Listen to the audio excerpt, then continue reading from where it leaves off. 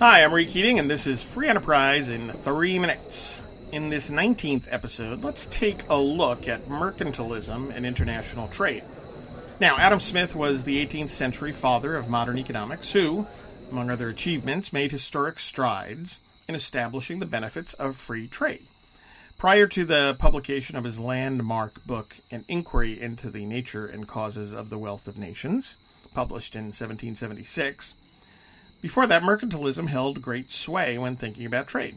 In summary, mercantilism called for protectionist measures so that a nation could accrue large reserves of gold and silver. This meant that exports were encouraged and imports discouraged. The balance of trade mattered most. Does that sound familiar? It should, as President Trump, for example, ranks as a modern-day mercantilist, claiming that running a trade deficit means that the U.S. is somehow losing.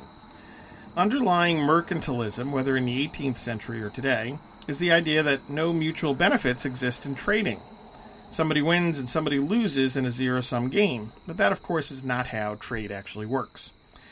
Trade occurs between individuals, between businesses, and between individuals and businesses across towns, nations, and international borders. And a voluntary market trade is mutually beneficial. Otherwise, it would not occur.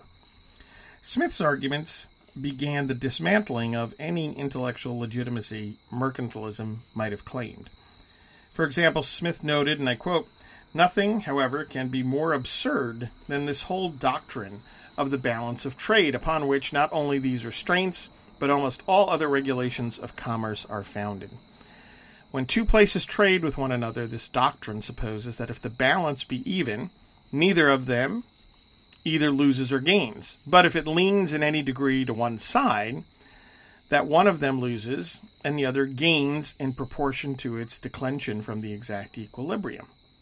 But both suppositions are false." And later he wrote, "But that trade which, without force or constraint, is naturally and regularly carried on between any two places is always advantageous." And at another point in his book, The Wealth of Nations, Smith observed, quote, "Every town and country, in proportion as they have opened their ports to all nations, instead of being ruined by this free trade, have been enriched by it," close quote. That was the case 240 plus years ago. It's still the case today. Quite frankly, we need more Adam Smith and less faulty mercantilism on trade. I'm Ray Keating, economist, columnist, author of the Pastor Stephen Grant novels, and Chuck versus the Business World Business Tips on TV. My books are available at Amazon.com, and please check out my new website, DisneyBizJournal.com. Like and follow us on Facebook at Free Enterprise Economics and on Twitter at Free Enterprise 7. And please subscribe to Free Enterprise in 3 minutes at iTunes. Thanks for listening, and God bless.